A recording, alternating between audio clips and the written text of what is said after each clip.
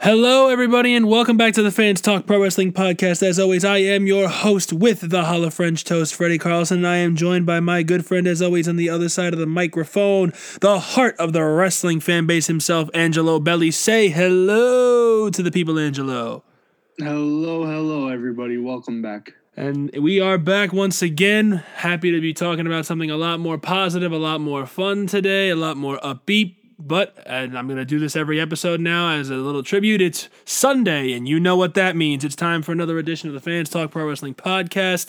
And today we are talking about championships. Now, that can mean a lot of things, so what do I mean specifically? Well, I'm talking about Championship Association Sunday. That's what I'm calling this very special episode, as we are recording on a Sunday night for those who are listening on another day of the week.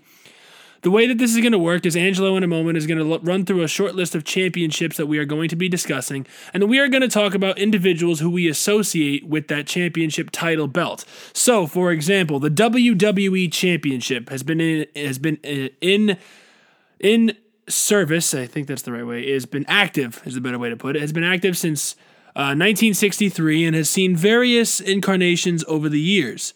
That title has had different the winged eagle version, the spinner version, the Attitude Era big gold version. So that title, we're going to talk about basically every style of the belt that is modern. So we're going to talk winged eagle and present. So the early incarnations of the title, you pretty much associate Bruno Sammartino and probably Bob Backlund. So we're going to talk more in terms of the more recent versions, and we're going to go through a bunch of other titles. So I am going to turn things over to Angelo, and he is going to list the championships that we are going to talk about, and then we will get a little bit more into individual titles and who we associate with them. So Angelo, on to you. Okay, so as far as WWE championships go, we have the WWE World Heavyweight Championship, the WWE's version of the Big Gold Belt, the WWE Undisputed Championship, the Divas Championship, the Women's Championship, and both the Raw and SmackDown Women's Championships. Moving on to mid-card, we have the Intercontinental, United States, and European. And then for tag team, we have the WWE Tag Team Championship from early on 2002 to 2010-ish. The World Tag Team Championship around the same time, and the WWE Raw Tag Team Championship. And then going on, we're going to discuss a little bit of TNA and Impact Wrestling Championships. Same thing, the 2 world titles, 2 knockout titles, both versions of the X Division, and the Tag Team Championships as well. So, to give a little bit more context, when he's talking about Impact Wrestling, TNA, he says the 2 versions of them because on a technical sense, they are the same company. However, the titles have changed names, obviously, from the TNA World Heavyweight title to the Impact Wrestling World Heavyweight title, and because of that, there are different incarnations of the belts. So we will be talking about that a little later on when we get over to Impact. But to slide back to WWE, I'd like to start actually in the tag team realm, if you will, Angelo. And the reason I want to do that is because there's a lot of questions. Actually, Angelo, you and I spoke about this individually prior to recording earlier today, talking about the different incarnations of the belts and exactly what lineages they own, because we all know Vince McMahon is not a huge fan of tag team wrestling. And so the tag team titles have seen various incarnations and have kind of felt like an afterthought at different points in history. So to clarify for everyone, I'm going to give a little bit of backstory on the tag team titles really quickly so that you know their lineage. The World Tag Team Championships were the initial tag team titles instituted by the WWE back in the 1970s and were won by various teams over the years, and those titles were in existence until 2009 when they were unified with the WWE Tag Team Championships, which had themselves been instituted way back in 2002 when the initial brand split took place and SmackDown needed their own set of tag team championships. The tag team championships that were created in 2002 at one time were known as the WWE Tag Team titles and were unified with the World Tag Team Championships at WrestleMania 25 by Primo and Carlito. They were recognized as the Unified Tag Team titles for just over a year and a half before the Hart Dynasty received individual belts that were just simply known as the WWE Tag Team Championship, thus ending the lineage of the initial World Tag Team titles there and becoming the WWE Tag Team titles going forward. Those tag team titles remained as are until 2016, when the second brand split WWE did took place. That brand split made the WWE Tag Team titles of the previous 6.5 years and turned them into the Raw Tag Team Championships, which are still in effect to today. The SmackDown Tag Team Championships, which currently are also active, were created in 2016 upon the brand split and have no connection to any of the previous lineages mentioned in this little spiel here. So that is how we're going to talk about it. So we have chosen to exclude the SmackDown Tag Team Championship is because Angelo and I kind of came to an agreement. The Usos and the New Day have both held those titles over 5 times each, and every other team to hold them just kind of, not to say irrelevant, but in terms of the title's history, there's not much to draw off of, so we have chosen to exclude them from the discussion. And we will, however, be speaking of all the rest, as Angelo said. And, Angelo, I'm going to pose to you your first question. My first question regarding these titles. We're going to talk about the original World Tag Team Championships, which had 2 designs that were mainstream. The design held by the likes of the Hardys, the Dudleys, Edge and Christian, the APA, the New Age Outlaws back in the late 90s and early 2000s, as well as the version held in the mid-2000s by the likes of the world's greatest tag team, Shawn Michaels and John Cena, and the like. So, when you think about those championships, which teams do you associate with them? So one of the main teams that I do associate them with are definitely the Hardy Boys. They held those titles, I believe it was 7 or 8 times, that version of the championship. So, they definitely held it for that amount of time. So that's why I put them on as a team that I associate them with. Right. Well, absolutely. I mean, so for me, the thing with this type of association thing is it's hard to pick just 1 or 2 people. It literally is impossible, or teams. It's literally impossible because when you have a championship, you have your core group of guys that are going to make it what it is and make it known, And so to me, the Hardys are in that discussion. But I have to go with, in my opinion, the 3 greatest tag teams of all time, as we've spoken about on an earlier episode of the pod, were the Hardys, the Dudleys, and Edge and Christian. Those 3 teams and their battles over the titles over the years, just unbelievable. And even individually, I know Jeff and Matt Hardy ended up going on later to win the second incarnation of the belts, and by incarnation, I mean the second design of the belts in 2007, as did Edge with Randy Orton in 2006. But there's a lot of things that they just symbolize. They symbolize the peak of tag team wrestling in WWE. The one time that tag team wrestling seemed to matter for a short period of time was in the late 90s and early 2000s, because those 3 teams helped to spearhead a division that had been pigeonholed as the afterthought of the 90s and would soon become that way again shortly thereafter. But for me, that's those 3 teams.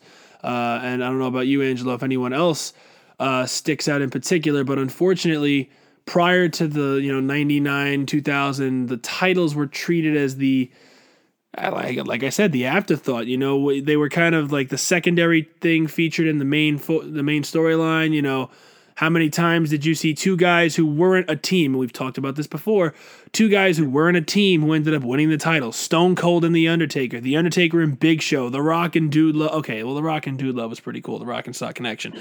But how many times did you see something like that? So, Kane and the Hurricane, Kane and X-Pac, Kane and Rob Van Dam. Kane had a lot of random tag team partners.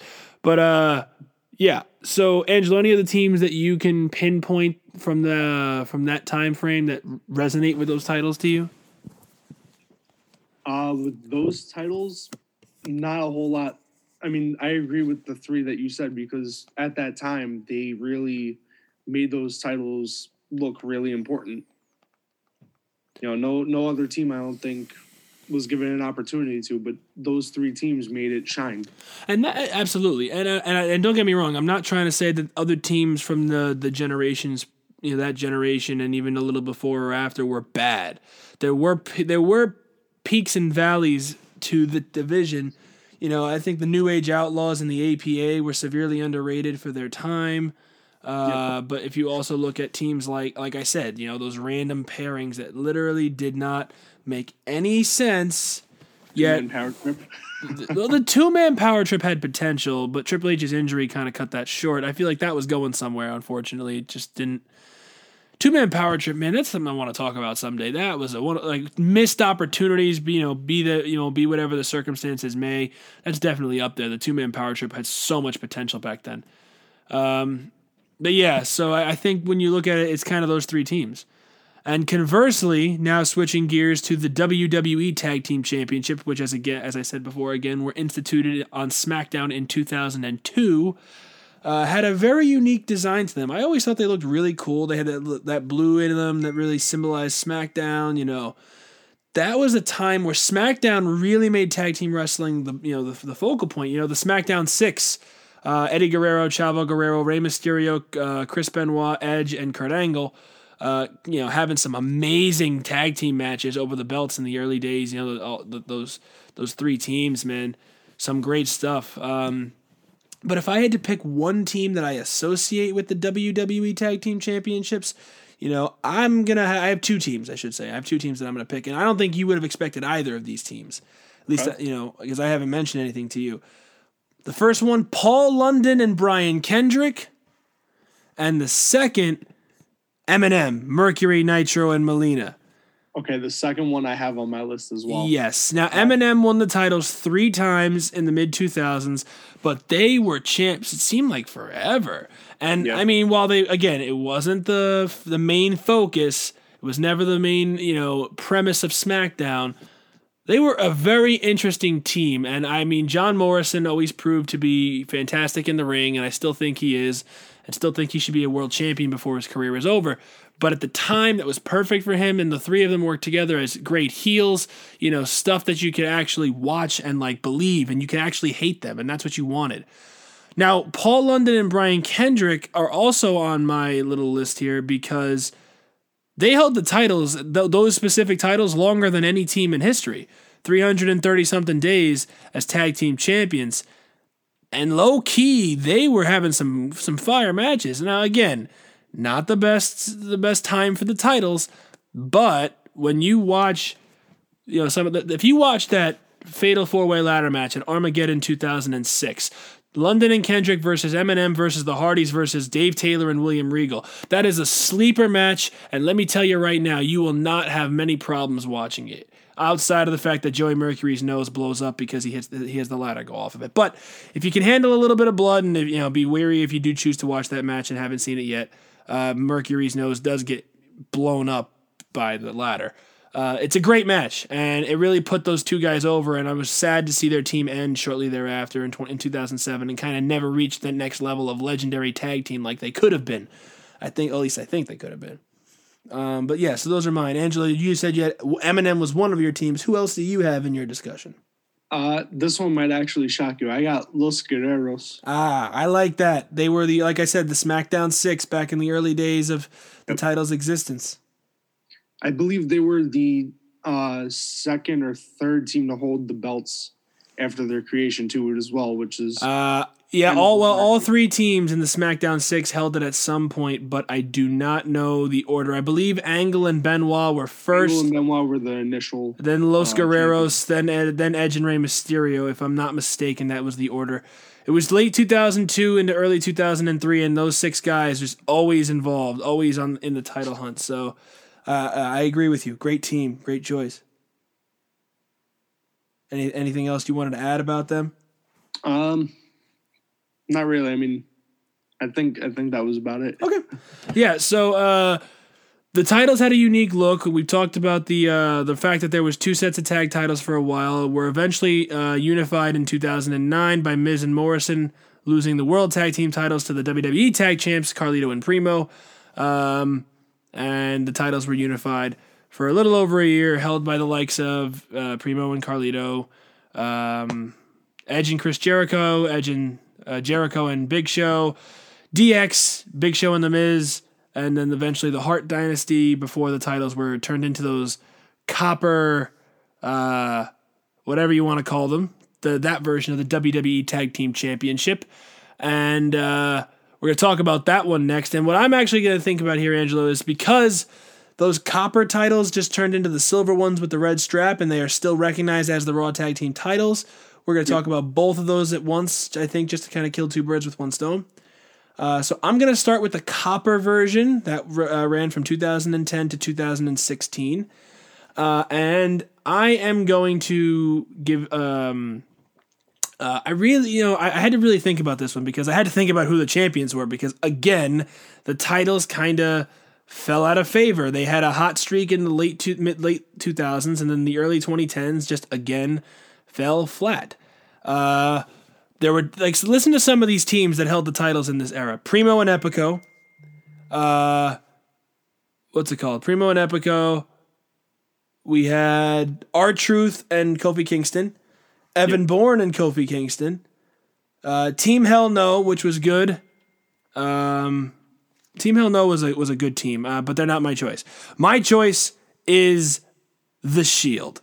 And I think, out of all the teams who held those titles in this era, they benefited the most because it was their first championship win on the main roster. Ambrose won the U.S. title. Rollins and Reigns won the tag titles.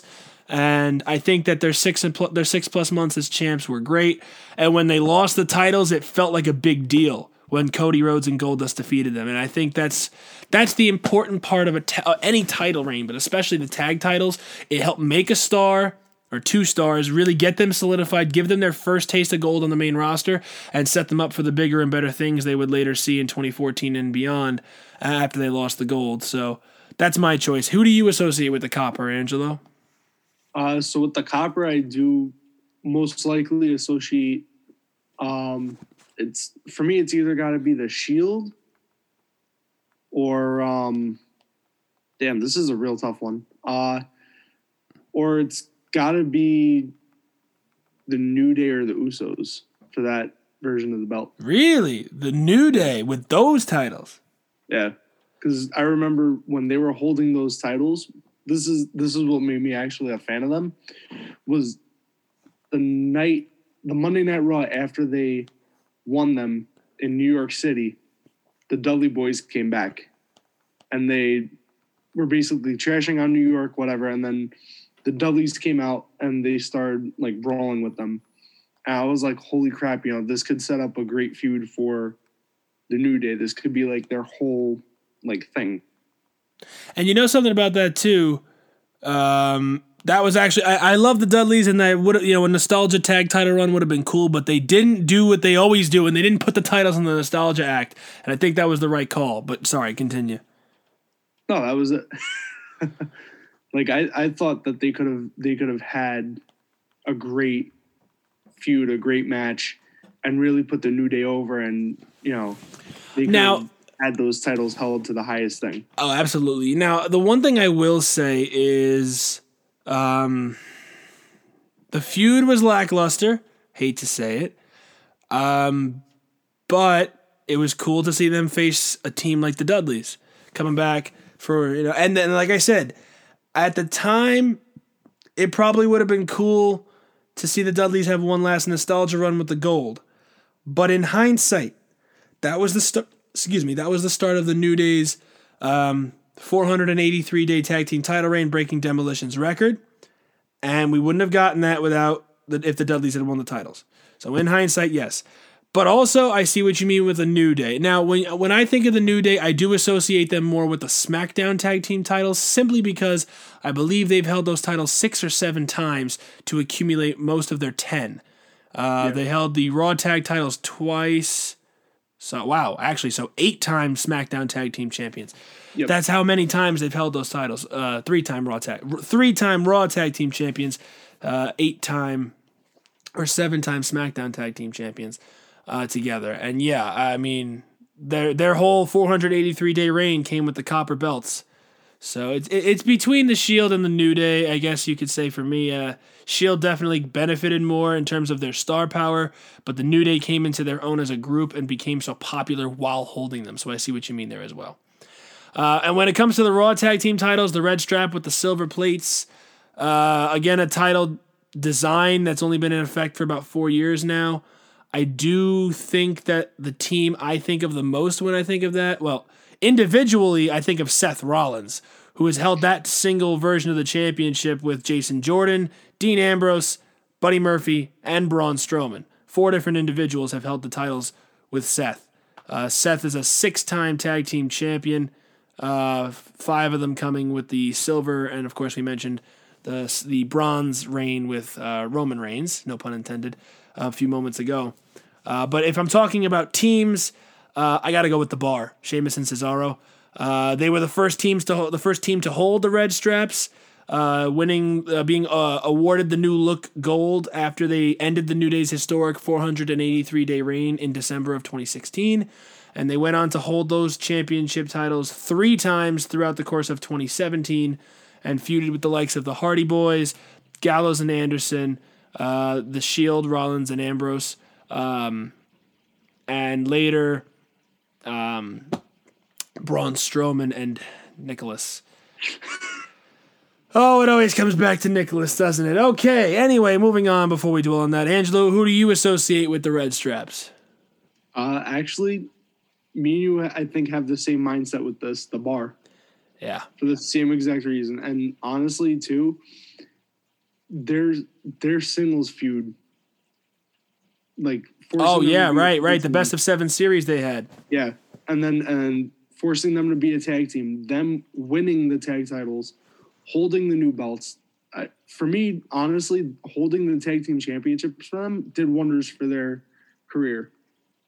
Oh, absolutely. I don't know how, but it just helped. Well, you know, I talked about this in my fantasy booking of Cesaro's career many months back.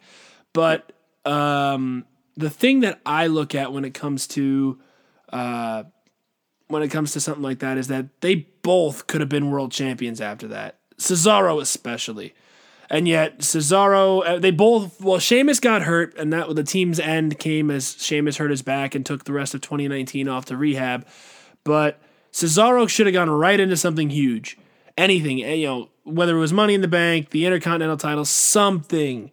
And of course he didn't, and he's still not there. And Sheamus has kind of inched his way back to the world championship scene after some time, fledgling around in the mid-card, and hopefully he'll get his shot at Drew McIntyre at some point. But, yeah. So, to me, that is what I associate with the Red, and it made them a believable team for sure. It made them very popular, whether as heels or faces, for a very good amount of time. So moving on, out of the tag team division and on to a new division within WWE, we're going to move to the women's division. So the women's championship had several incarnations as well, initially existing way back in the 70s and 80s, as the Fabulous Moolah reigned as women's champion for 20-something years. And, of course, we all know women's wrestling was never treated respectfully for a good considerable amount of time in the history of WWE, unfortunately. But thankfully, the last 5 years or so, that has changed, and I'm so thankful to see it change because we've seen so much more great wrestling because of it. But let's go and dive into it. So the women's championship was reinstituted in the late 90s with that gold oval-shaped design that was held by the likes of Trish Stratus and Lita. Unfortunately, it was also held by the likes of some non-real wrestlers like, I believe, Miss Kitty, and we're going to avoid those types of ones. And then Mickie James and some of the highlights later on. Before it was retired in 2010 for the Divas title, that butterfly monstrosity that was meant to downgrade the women to lesser of a role again, before being reinstituted in 2016 as the red version of the title with the white strap, and later the SmackDown version with the blue background. So we're going to be talking about those 3 particular designs, the Raw and SmackDown Women's Championships, as well as the old oval-style gold one as well. So to start with the old school one from the late 90s and early 2000s, I associate the women who I just mentioned with it. What's it called? Trish Stratus, Lita, and Mickie James. And I'll even venture one further, Beth Phoenix. Those 4 women turned that championship into something believable whenever they held it. And there's nothing against any of the women who were not necessarily great wrestlers, who were not wrestlers at all, who ended up holding the gold. But I just feel like if you're going to make a title legitimate, and the women's division in WWE was never a focal point. Trish and Lita were great, and their feud was amazing, and it was one of the most important things in women's wrestling history. There were highlights within there. Molly Holly was pretty good. Victoria was very good, but Trish and Lita ran their era, and then Beth Phoenix and Mickie James a few years after them definitely carried the standard bearer there. Melina had her highlights. Candice Michelle tried her backside off to be good in the ring, and so it had its highs and it had its lows. But those 4 women for me are my notables. Angelo, who do you have for this one? I got Lita and Trish Stratus as well, just because of their feud for the title, and even the way that they carried the title, especially Trish Stratus. 7 times. She's such a huge trailblazer for the women's division in my eyes. And think about that. She didn't really become a focal point of in-ring competition until at least 2001, because she was originally Vince McMahon's whatever she was. It was weird. But so she didn't start wrestling full-time until at least 2001, and retired in 2006. So 7 women's title reigns in less than 5 years, and having some of the most high-profile and important women's matches in WWE history with the likes of Lita and Mickie James. So I definitely agree with you on that one. We were going to ignore the Divas Championship simply because that title never really meant much, but it would be remiss if we did not at least mention 2 individuals who held the title for a very long time. Well, not necessarily a very long time. I want to mention them both, though. Michelle McCool, who was the inaugural Divas champion, and it was at the time it was a good thing because it was a big thing. They had a tournament to crown the champion, and Michelle was a very good wrestler for for the time period in which she was in, and a little before her time, in my opinion. She could have really been a star if she was coming around nowadays, and like a mainstream star. And of course, AJ Lee. I think we would be remiss if we did not mention AJ Lee and what she tried to do for the Divas Championship. Unfortunate circumstances around booking and the placement on the card and the length of matches and all that. But AJ deserves to be mentioned in this discussion, and Angelo, I am sure you agree. Definitely, I agree with AJ. I'd also throw in. I don't know how you're going to feel about this, but I also throw in Nikki Bella. Yeah, I was thinking that too. Because of her long reign, and especially with her heel turn. Yeah. That kind of did something for her, I guess. But the thing that lessens it for me, it was the way she won the title, man. She beat AJ for the title because her sister, who literally 3 months before, she said, "I wish you died in the womb," slapped her in the face, and then beat her in a match where Brie literally had to become her servant for a month. All of a sudden, Brie's on her side, kisses AJ, costs her the title, and Nikki wins it. That to me was just like, why are we here? However, I will say being champion for 300 days, despite the fact that the title was never prominently featured, is a big deal. She is the longest reigning Divas champion of all time.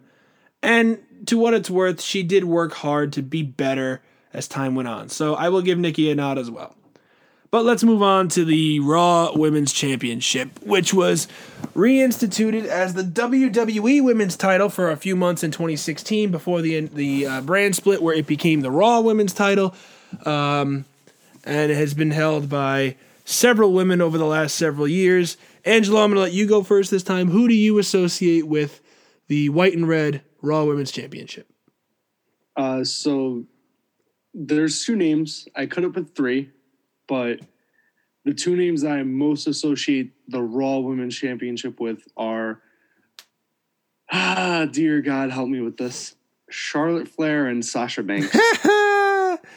Yeah. I could have put Becky in there, but I saved Becky for SmackDown because honestly, and we can get into that in a minute. Becky held the SmackDown Women's Championship on 3 separate occasions. Yep. And cumulatively, her reigns in those 3 did not exceed her reign as Raw Women's Champion, which was about 13 months. She won it at WrestleMania 35. We were there, and she held on to it until she relinquished it back in May of this year because of her pregnancy. She never actually lost the championship, had to relinquish it because of that. So, to me, Becky is on my list, with the 2 that you mentioned as well, Sasha and Charlotte. Sasha Banks being a 5-time Raw Women's Champion, and I believe Charlotte Flair is a 6-time Raw Women's Champion. And, God help us all. We all remember 2016, and Angelo, I think I know why you kind of hesitated there for a second. We're talking the hot potato of 2016? Yep, exactly. Where Sasha Banks and Charlotte Flair, I believe, each held the title 3 times within Charlotte held it one more time. Well, because she was the initial champ. So because she entered the feud as champion and she exited the feud as champion. Yeah. Which just boggles my mind because Sasha had the big win on Raw in her hometown just before SummerSlam. Yep. All right, I get you do it in her hometown, so it makes it a little bit bigger. Could have probably saved the title change for SummerSlam, but you get to SummerSlam and what happens? It's like 3 weeks later, Sasha loses the title. All right, well, that's a little sus, but we get to, what's it called? Clash of Champions the next month. Sasha wins the title back. Then we get to Hell in a Cell, the first ever women's Hell in a Cell match, making history, first 2 women to main event a pay-per-view in WWE history. Charlotte wins the title back. Then a random Falls Count Anywhere match on Raw. Sasha wins the title back. And then we get the 30-minute Iron Woman match at Roadblock End of the Line in 2016 where, what's it called? Charlotte Flair regained the women's title again from Sasha Banks. So for the 4th time in the midst of this whole story, and I believe 5th time overall at that point. 4th. Yeah, whatever. Not really important. But yeah, the hot potato. And of course, this was in the first year of the title's existence. So you see how much you're doing for the title. First few months, actually. Not even a full year. Yeah, the title was brought in at WrestleMania 32 in April. And by December, they had hot potatoed it 3 times to Sasha, 4 times to Charlotte. Good God, what a mess. Yeah. So anyway, let's move to Becky Lynch, as I said, for me is mine. Is also on my list because she held the title for like almost 400 days and had, she didn't have the best matches all the time. She had a feud with Lacey Evans that was less than spectacular, but her stuff with Ronda Rousey leading up to it and her win was great, obviously. She ended up feuding with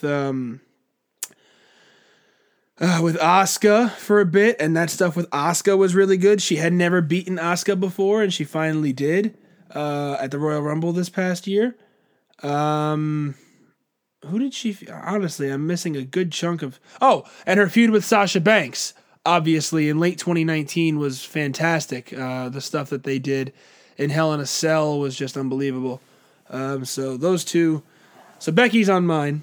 And in addition to Charlotte and Sasha as well. Moving over to SmackDown, I've got 2 names.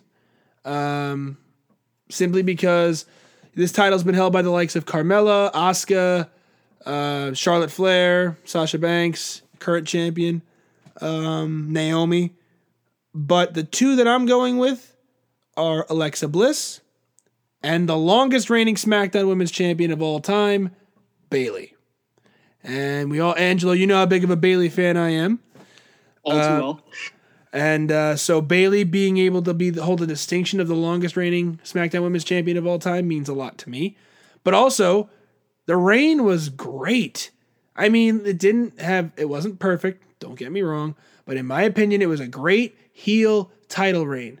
And if you think about it, and this is something that's forgotten, her longest reigning title reign, which I believe was 300 and I want to say 300 and like 60, 70, 80 days.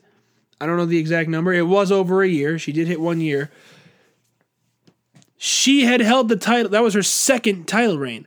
Her first title reign began May 19th, 2019. Angela, you and I were there. She won Money in the Bank and cashed it in on the same night to become women's champion. What match that was. Then she held the title from May till October when she lost it to Charlotte Flair at Hell in a Cell 2019. And only 5 days later, she cut her hair and won it back. So between May 19th of 2019 and October whatever of 2020, when she lost it to Sasha inside of Hell in a Cell, she was champion every day but 5 days. And had some great matches with Sasha. Had some interesting stuff with Asuka. All that stuff got a little weird over the summer. But we mentioned it. They were the queens of the pandemic. They were the MVPs because they made the most of it. They were the most entertaining stuff during the pandemic, being the top heels. It was great. And to me, Bayley defines the SmackDown Women's Championship because of her length of holding it for basically a solid year and a half. So she's the one for me. And Alexa Bliss, she held the title on 3 separate occasions.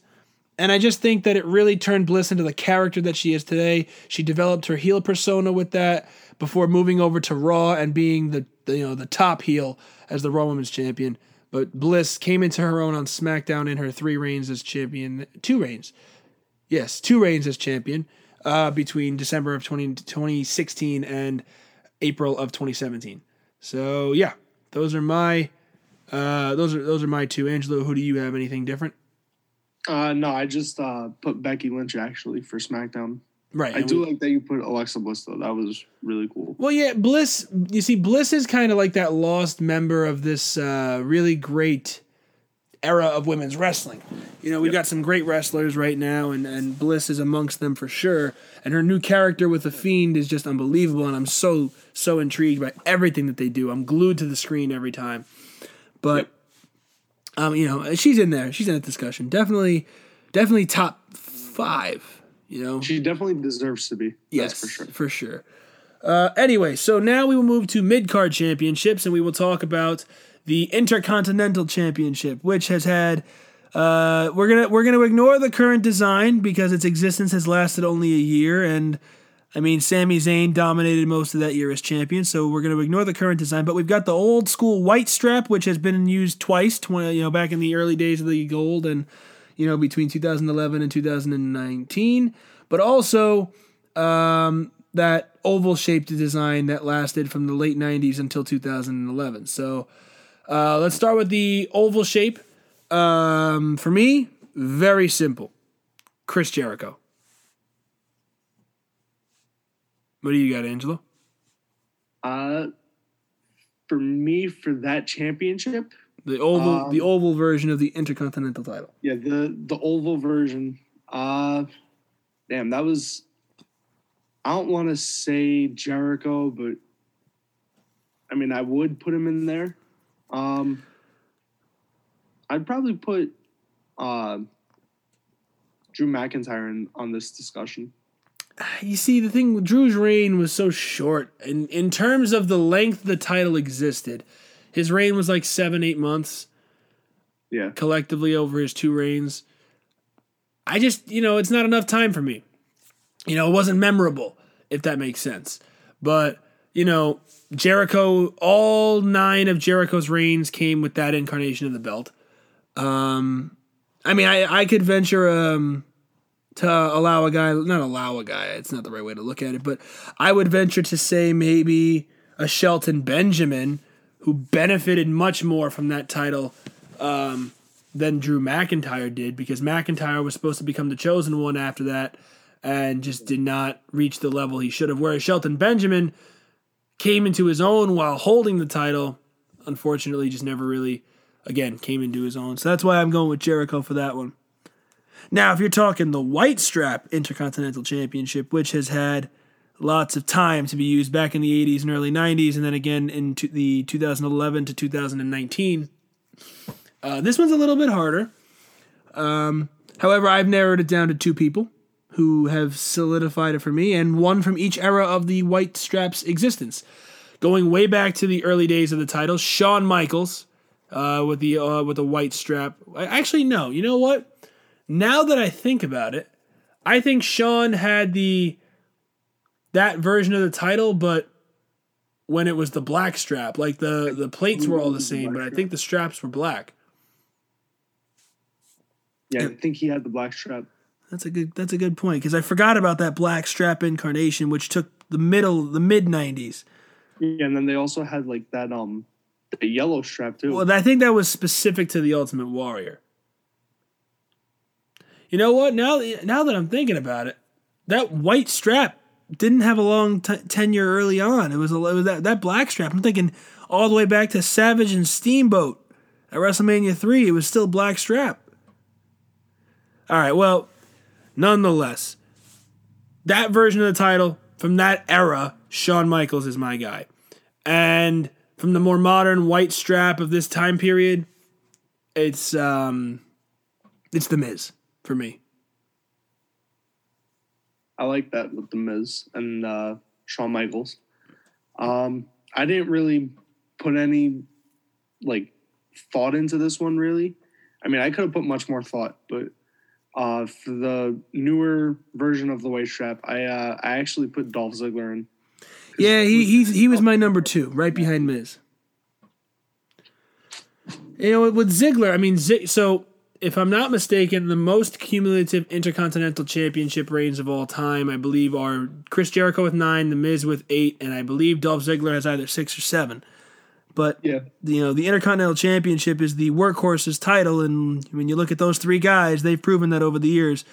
All 3 former world champions, Jericho being what he is, despite the fact that personally he's probably not the greatest guy, and he's got his own quirks that we will not get into on this podcast, obviously.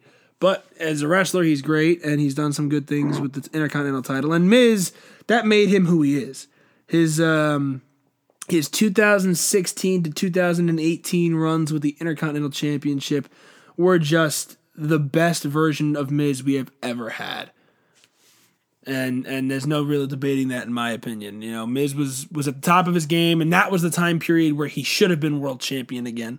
But we'll see what happens now with his Money in the Bank briefcase being reinstated. So yeah, that's the Intercontinental Championship. And do we have any other mid-card titles that we wanted to look at?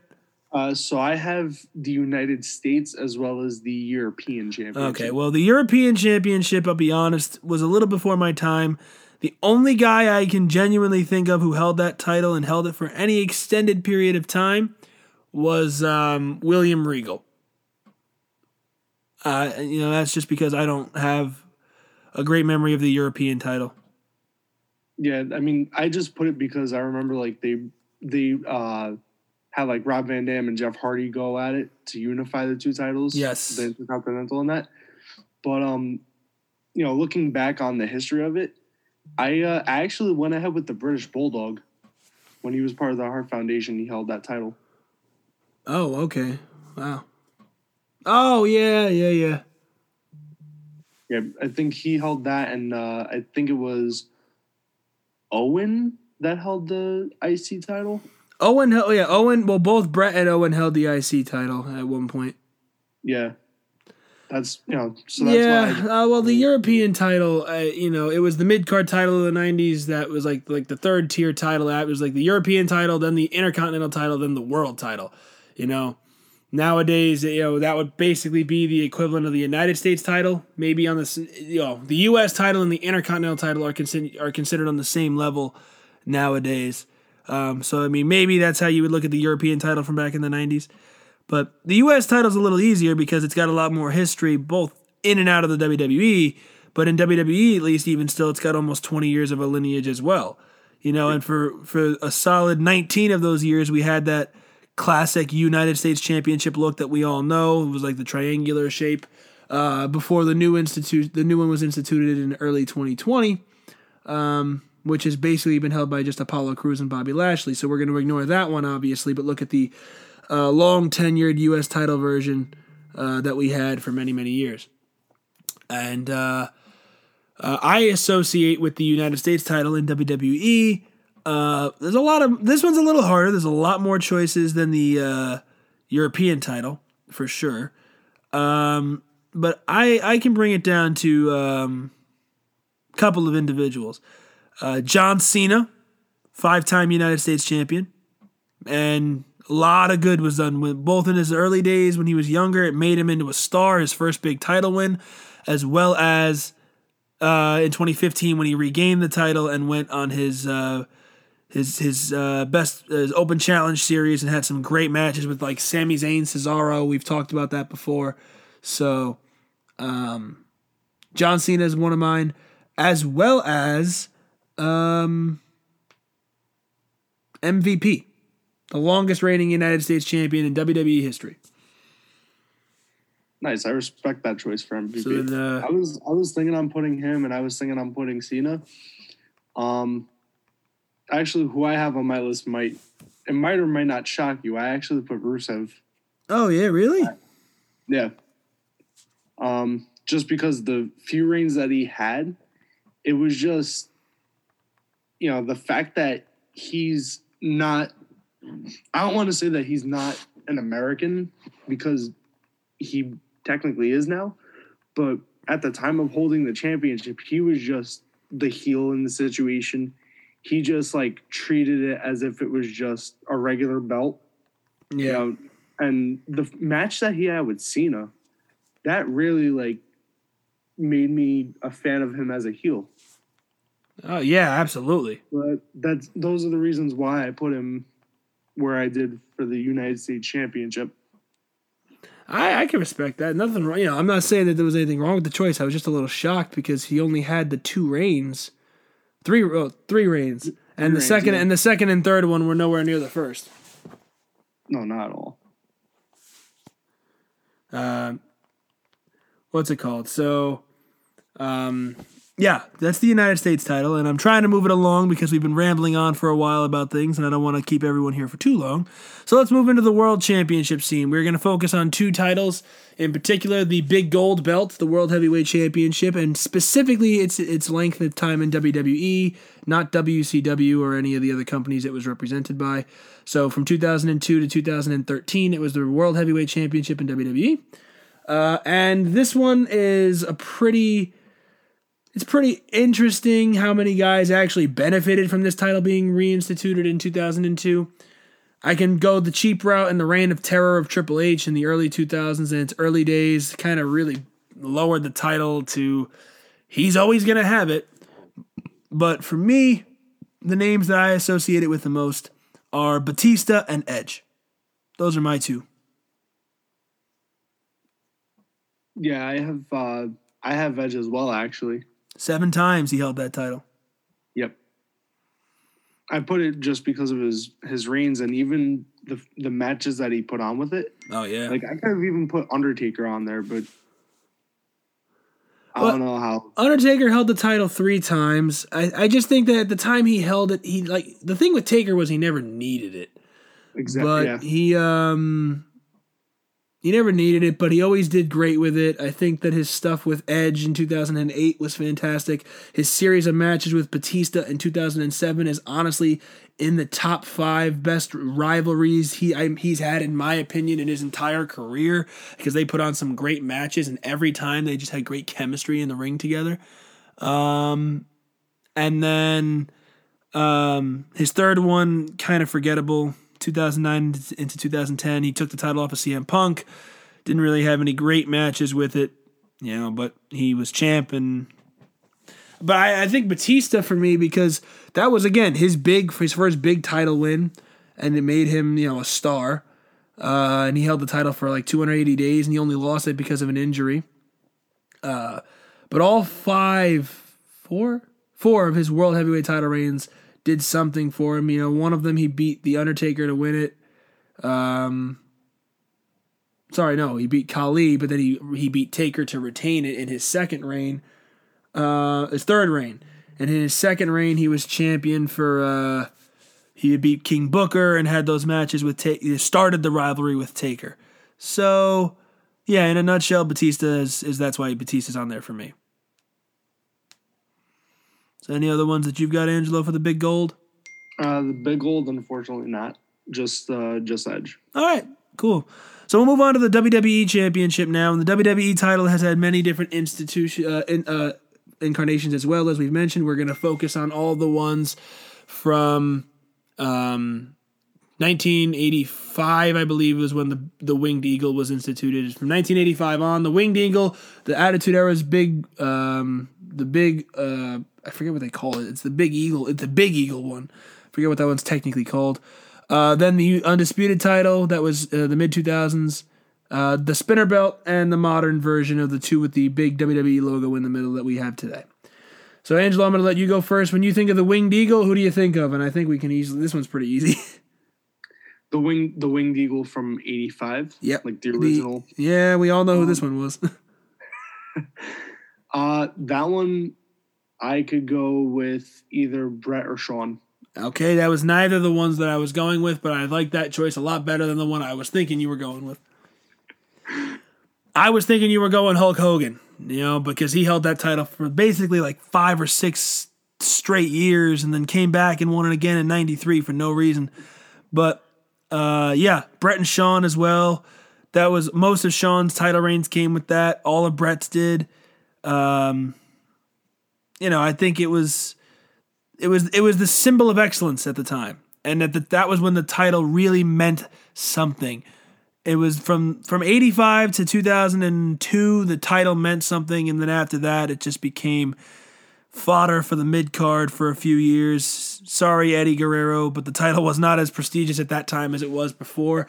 Eddie did a lot to restore that, but it was never, the same as it was when Brett and Shawn and Flair and Macho Man and what's it called?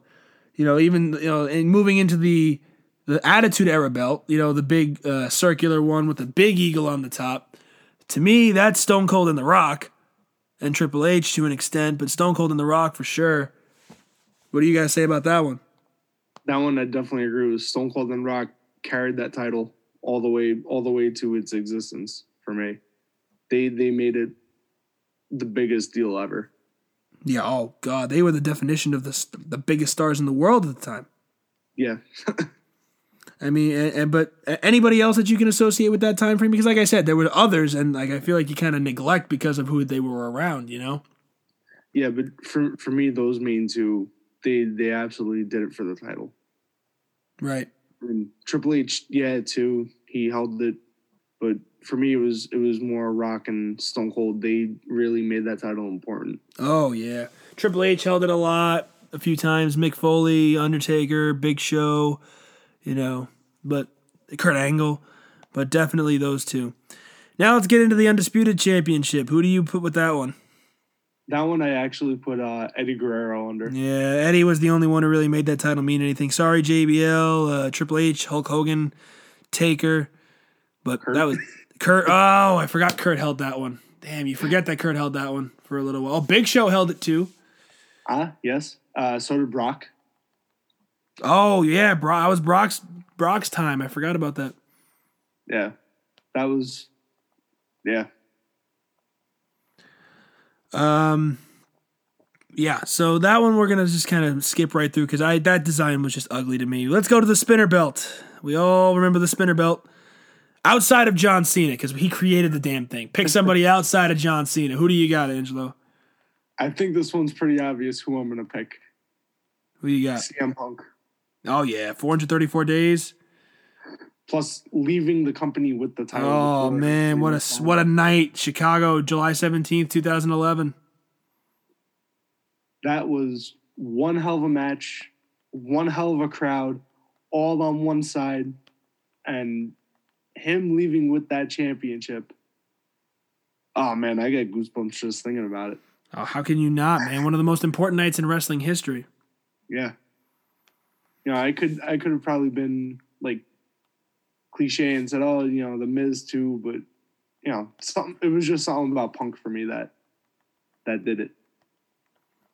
Oh, absolutely, and such a great wrestler too, like beloved and great. It wasn't like it was somebody who was loved, but he sucked. Yeah.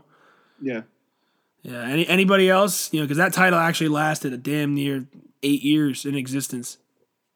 No, that one. Randy Orton held it a few times. Yeah. Sheamus. Randy Orton, Sheamus, actually, that was his first major championship. Yeah, absolutely. He beat John Cena in a tables match, TLC 2009.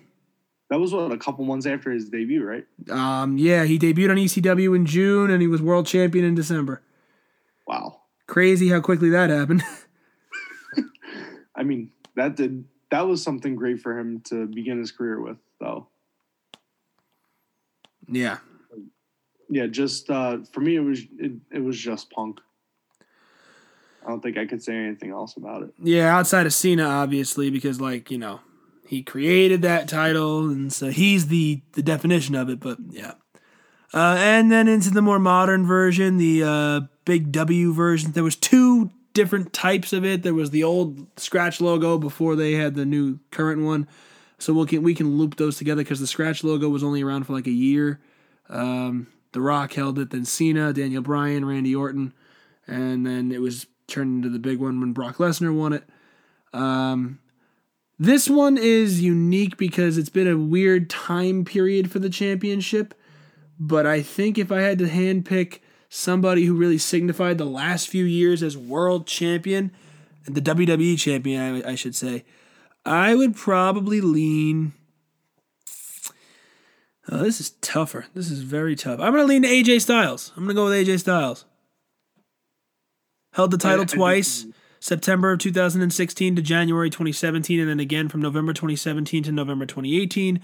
His 2 reigns, cumulatively over 400 days as champion, and had some great matches with the likes of Dean Ambrose, John Cena, Samoa Joe, Daniel Bryan, Brock Lesnar. Some great stuff as champion. So, and who do you associate with that one? So for that belt, it would have to be either Seth Rollins or AJ Styles. Yeah. Well, and Seth's had some good runs with that. His first run with it was great. His first run was definitely a great one for him. And, the other few that he had too were, in my eyes, like really, I don't want to say phenomenal, but they were something else. Good pun there, buddy. Thank you. Yeah, so what's it called? So sorry, I'm getting distracted here, everybody. It's a busy night in the world for myself. But anyway, we're gonna move on to Impact Wrestling now, and we wanted to include Impact Wrestling just to kind of diversify our discussions a little bit more. We usually talk a lot about WWE and AEW, but we're gonna turn to Impact Wrestling, and we're gonna keep Impact's discussion a little bit shorter. We're just gonna kind of touch on it. We're gonna look at the X Division title first. The X Division title has been the basis of TNA's company since day one, basically. And again, my choice for this title is gonna be AJ Styles. AJ was a multiple-time X Division champion. I think he held the title 5 or 6 times. And going back to his unbelievable match with Samoa Joe and Christopher Daniels, Turning Point 2005, to me, that's like the definition of what TNA was in its early days, and that's why I'm going with AJ for the X Division gold. Wow. Definitely, I respect that decision for it, but the TNA's version of the X Division Championship, I'm going to go with Austin Aries. Option C. Option C. Yeah, so I feel like that's something that really makes that title special because you have the opportunity to cash in for a world title shot. Yeah, I think that's such a great concept, to be honest. I thought that was a really cool concept when I was younger. I still think it is. I just wish they would actually make it mean something. I don't even think they do it anymore. No, they haven't done it recently. I think the last time they did it was like 2 or 3 years ago. Yeah, before the pandemic for sure. Yeah. And so you said the TNA version. Did you have one for the Impact version? The Impact version, I did have Trevor Lee because of the couple reigns that he had. Yeah, I remember that 2016-17. Yeah, the like I said, the couple reigns that he had, you know, that was when I just really started paying attention to Impact. And he was one of the first guys that I saw, so I was like, you know what? Why not? He is a star, but he's not really being used to his full potential. Well, Cameron Grimes, he's still got plenty of time in WWE. I think he'll be something in NXT. You just wait his turn. He's got a lot of talent, and he'll be there. For the Impact X Division title, man, I kind of tuned out of Impact around 2016, shortly after the final deletion. And really have not, even to this day, I've tried to stay up to date with this, with all these new signings they've had, but it's just so hard. I'm not really into Impact as much as I used to be at one time. I'm going to go with the one guy that I do remember having a run with it in recent years was, oh God, what was his name? Wow, this is bad. The name was on the tip of my tongue, and then I started talking about him, and I forgot who he was. I believe it was 2017, 16. Okay. You know what? To save in the interest of time, I'm going to skip who it was. If I remember his name, I will go back to him, but I'm drawing a blank.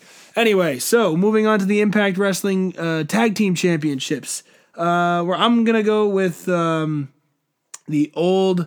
The TNA version. For this one, I actually do have one for both. The TNA version, I have Beer Money, and for the Impact Wrestling version, I have The North, Ethan Page and Josh Alexander. I haven't seen too much of The North, but what I've seen, I've loved. I think that they're both talented guys, and wherever they end up, they're going to be great. I know that Ethan Page is a free agent now. But yeah, Beer Money, how many runs did they have with the Gold? Their feuds with the Motor City Machine Guns and Team 3D. Just some great tag team wrestling at a time when WWE really wasn't treating it like that. So you turn to TNA and you see, damn, tag team wrestling actually being done well. It was a prelude to what AEW will have perfected a decade later. But Beer Money is mine, and The North for Impact. Who do you got, Ange? Same exact two. Wow, that was an unexpected one. Anything else you'd like to add to what I had to say about either team? I mean, Beer Money, just a fantastic team. Two talented guys, Bobby Roode and James Storm. Oh, absolutely. And that was literally Bobby Roode's second team, I think, in TNA. Right after both AMW. of them. Team Canada for Roode and America's Most Wanted for James Storm. America's Most Wanted was TNA's greatest tag team ever. I don't care what you say. They were the NWA tag team champions like 7 times. And James Storm was just... He was oh God, that team was amazing. I gotta go back and watch more of their stuff because what I've seen has been absolutely fantastic. Yeah, definitely Beer Money in The North for me too. Yeah. So moving on to the Knockouts title, I'm gonna let you go first this time, Angelo. Who do you have for the Knockouts title? So for TNA's version, I got Gail Kim, and Impact's version, I have Tessa Blanchard. Wow, okay. That's interesting. Why do you have Tessa? Why Tessa over Taya Valkyrie? That's just curious. I was thinking on putting Taya also, but like I'm not huge on Impact's women division right now. But when I was watching it, Tessa was like the first one that I saw. And her winning that title and then having the run that she had with it. Yeah, and then ending up going on to win the World Championship, the first woman to win a major promotions men's World Championship. She was a trailblazer in Impact. Yeah, I mean, she could be she's, from what I hear, a terrible person, but we don't talk about that. We talk about in-ring capabilities. And look at her lineage. I mean, her father is Tully Blanchard. Can't really go wrong there. Not at all. For me, you said Gail Kim for the TNA Knockouts title. For me, it's Gail. Actually, I got a couple for the old Knockouts title, and for different reasons. I got Gail Kim, Awesome Kong, okay, and Angelina Love of the Beautiful People. Angelina Love, low-key, was a 6-time Knockouts champion. To me, when you hold the title that many times, and she was a top heel, now, again, not the greatest wrestler in the world, but character-wise, the beautiful people they were beautiful, obviously. Some of the most beautiful women in the world. But you love to hate them because they were such prisses, and you had to hate them. But yeah, so Angelina Love, and of course, Awesome Kong. Can't not mention Kong. Her and Gail Kim put the Knockouts division on the map in 2007. Yep. And for the modern version, I've got Taya Valkyrie because she had a very long reign with the title, and I think that Tessa beating her was made so much bigger because of the length of her reign. But I do want to make an honorable mention to the current Knockouts champion, Deonna Purrazzo. I think she's going to be arguably the biggest women's star in the world within a year or two that's not in WWE, and you mark my words, WWE made a mistake letting her go. She is unbelievable. I love Deonna Purrazzo. She is fantastic in the ring, and I cannot wait to see her succeed even more. She's a 2-time Knockouts champion, and I hope that she has nothing but more and more success as the years go by. So, moving on to our last championship that we will discuss here tonight, the Impact Wrestling / TNA World Heavyweight Championship. So, this title the TNA World title had 2 different looks. The initial one instituted in 2007 and then rebranded after Jeff Hardy's ugly-ass Immortal Championship in 2011. That title was ugly as hell, and they got rid of it, and Sting brought in a new one.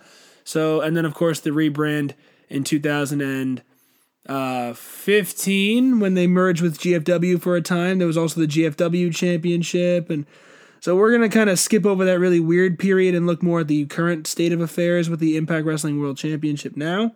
I'm going to look at that one, the more modern championship, and I associate, what's it called? With that championship, I do associate Sami Callihan and Tessa Blanchard for their time feuding over the championship in late 2019, early 2020. But I do want to give an honorable mention to Johnny Impact, a.k.a. John Morrison, who held the title in 2018 and did a very great job as champion. To me, Johnny Impact, 2019, 2018, I forget exactly when.